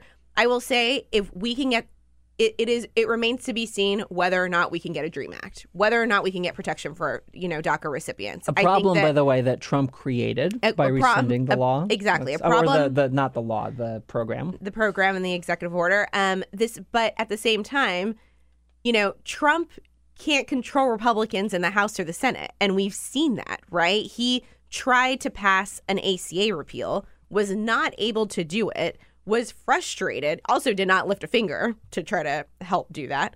But then, now he's saying, yeah, DACA, okay, we have a deal. But it remains to be seen whether the far right of his party will actually vote for a bill. My hope is that they do. My hope is that he's able to convince them and say, by no fault of their own, these children and these young people are here. They are smart. They are contributing to our society. They are doing everything that they can. They are Americans, and but I'm not confident that that's going to happen. I mean, the Republican Party wanted to strip DACA away. This was a campaign promise by Trump. I think that he wants to have it both ways. He wants to appeal to his base. That's why he rescinded DACA in the first place. That's why he put Jeff Sessions out there to do that, and that was his decision. But at the same time, he understands that these are young people and doesn't want to be seen as the man who's deporting young people. But he has to let them in, right? He can do that as the leader of his party. The problem is he needs Congress to help him do that if he's not going to do it through executive order. Do you have a sense of why we're seeing, I don't want to call it a change of heart, but I guess a different rhetorical approach by this president in at least playing nice with Democrats? There's several theories. One is he's looking for a win. Another is that his new chief of staff, John Kelly, has really limited access to the president, and so the president isn't seeing and isn't hearing from the kind of nativist right-wing voices that had dominated his administration at the very beginning. I think Trump wants a win. I think that's the main thing. There is not one thing that they can point to in this administration that is a legislative win delivering for people. And they have the House, they have the Senate, they have the White House. There is no excuse why they can't be passing more legislation and doing more to benefit the American people. Now, don't get me wrong. I am happy that they didn't have the votes to repeal the Affordable Care Act. But it is crazy that Democrats are the minority right now in every aspect, yet Donald Trump cannot get anything done. Yeah. So I think he's frustrated, and I think he realizes maybe I need to listen to Democrats. Maybe they have some good ideas, but I'll hold my breath for it. By the way, I don't know what Congress is going to do. One little note, this is from a Politico piece this morning. Apparently, Trump finds it incredibly difficult to make small talk with McConnell and Ryan. He went so far as calling apparently he refers to Paul Ryan as a Boy Scout. Oh, I mean, it's a little bit better with Ryan than it is with McConnell, but he feels comfortable talking to Chuck and Nancy. Yeah, I mean, they're just, it's always been amazing to me. And there's those are to me the most interesting history books about how little things like relationships and small talk and how well, you get along with people can really change big policy and create, push forward ideas, that those are the little things that we don't think matter but really do ultimately matter. That just having a rapport with somebody will make you more likely to support a certain policy. I think that's right. And as I've said before, Nancy Pelosi and Chuck Schumer are some of they are there, and they are in our Democratic leadership for a reason. And that is because they know how to get things done, right? And I think that you've seen Paul Ryan struggle to even control his caucus, to figure out what the legislative priorities are, push them, get them through, and get them on the president's desk. As I've said before, I'm a little grateful for that in a way, because what they're pushing is not good for the American people. But maybe at one point they realize maybe we should start pushing policies on the economy and healthcare that actually benefit people, and start working with Democrats to do that. Thank you very much, Nancy. Chuck, appreciate it very much. Let me ask you about this new effort we are now seeing by Democratic senators, led, of course, by Bernie Sanders, to propose new healthcare ideas, new healthcare bills to get us to true universal coverage. Now, there are several measures that are moving. Bernie Sanders has his Medicare for All bill with 15 co-sponsors in the Senate. Chris Murphy is going to have a Medicare buy-in plan. Brian Schatz is going to have a Medicaid buy-in plan or expansion plan. So lots of new, different ideas. What do you make of that? I think it's a good thing that Democrats are leaning on healthcare. They believe that healthcare is a right and not a privilege for a few. And I think that it is healthy to have as many proposals out there that benefit the American people. I'm a little biased. I worked for Brian Schatz, and so I think that he is doing some great work on that effort. And it's actually really great to see the enthusiasm that's out there on healthcare and for Democrats. I think that, it would be great if Republicans would meet us at the table. Unfortunately, we can't get anything passed unless Republicans come to the table and start negotiating with us on that. I would like to see Mitch McConnell really come together with Chuck Schumer to figure out a path forward so that we are able to provide more healthcare for people, fix Obamacare, do the things instead of repeal.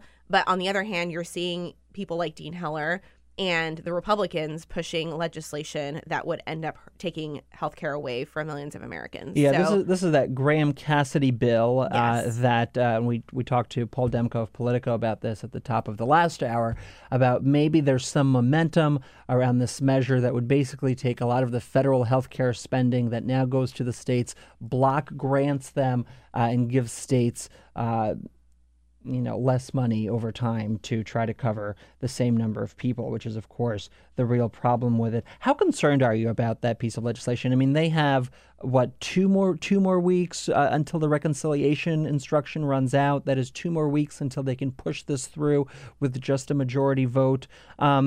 Should people around the country be concerned? Should they be calling their senators to try to stop this thing? They should be concerned. The fight on healthcare isn't over. I think that what we've seen this year is that they want to repeal the ACA. They want to pass a bill that will end up costing people more money. will end up taking away coverage from millions of people. And I think that we need to keep the pressure on, and we need to make our voices heard. The only reason we were successful wasn't because of one single person. It was because everybody was calling their senators and their members of Congress. I think that what the Republican Party also realizes is that Democrats are going to make this an electoral issue.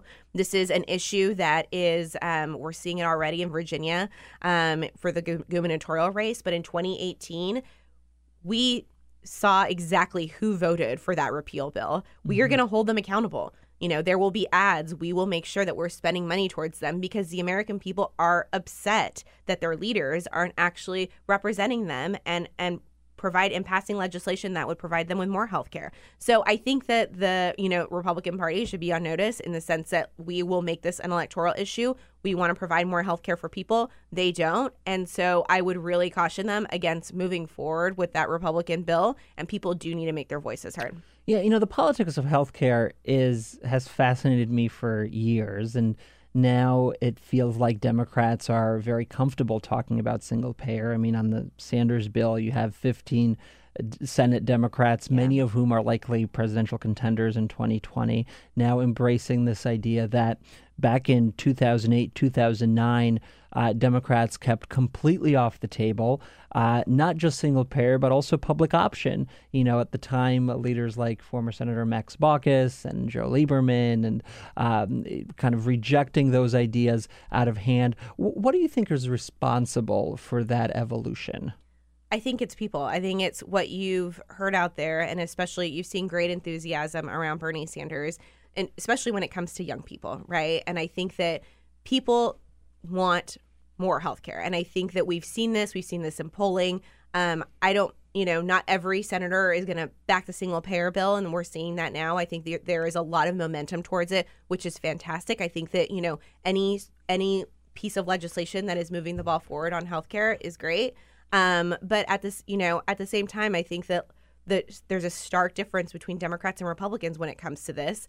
And I think that Republicans are really struggling with this, and they don't know what to do because they understand, Heller understands that if he takes any health care away from Nevadans, he's going to lose. He is in a very tough spot right now where he is probably one of the most vulnerable Republicans in 2018 and knows that he needs to deliver something, but it can't be taking health care away. And so I think that the reason why there's so much enthusiasm and effort to really pass something is because the American people spoke out. We were at rallies. It wasn't just, we weren't just protesting the Republicans. We were making phone calls. I heard from Senate offices, Brian Schatz actually, as well, from Hawaii, a blue state. He was getting record thousands of phone calls every day. Yeah. That is a blue state, right? And, but the same in Nevada, where we had ads up, which are targeting Dean Heller, and his office was getting lots of phone calls too. So I think that it's great to see that we're having a robust debate on healthcare, and I'm glad that Democrats are leading it. In 2008, not a single Democrat running for the presidency supported marriage equality. In 2016, certainly in 2020, it's unthinkable that you would have any Democrat run who doesn't support full marriage equality. That's the kind of evolution we've seen of the party becoming more progressive.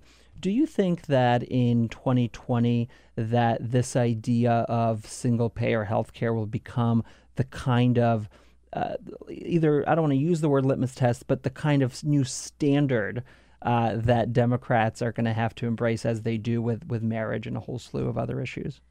I don't think that there's going to be a litmus test on any issue when it comes to 2018 or 2020. I do think that if Democrats are leading on this, I think the American people will continue to see that.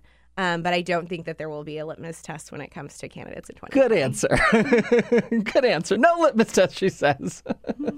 Even Bernie Sanders has said that. So yes, Bernie Sanders has said that. His supporters, though, I fear may be a different story. Bill Press, no. Altogether, yeah, and people like Bill Press, them as well. Let me ask you, as we stay on healthcare, we've talked about the legislative efforts to repeal, the ones that failed and the ones that are still moving. But the other piece here is the president's ability, this administration's ability to undermine the ACA by not touting enrollment, for instance, by undoing certain regulations. That feels like a real threat, because I think if we talk about single payer, you have to trust that the government can deliver a health care service or healthcare coverage if the government is the single payer. So if the test case for that in some ways is Obamacare, which has a much smaller government component to it than the envisioned single payer, this really has to work, right? This has to be a proof point that works for people. Definitely. And which is why they're trying to sabotage it. They're trying to sabotage it. And they're not hiding it at all. Yeah. So Donald Trump has said, he wants Obamacare to fail. He's just waiting for it to fail. His administration is taking cues from him. And it's actually really sad. I worked in the administration for a long time. And one of the things, enrollment was tough, even whenever we were pouring in resources, right? But once we got out there, especially in Latino and African American communities, once we got out there, explained to them what it was, helped them fill out the paperwork, do all these things, people were enrolling and they're like, okay, this is great, right? So we need to make sure that we're doing everything we can to get enrolled. Xochitl Hinojosa, Communications Director at DNC. I'm Igor Volsky. Bye!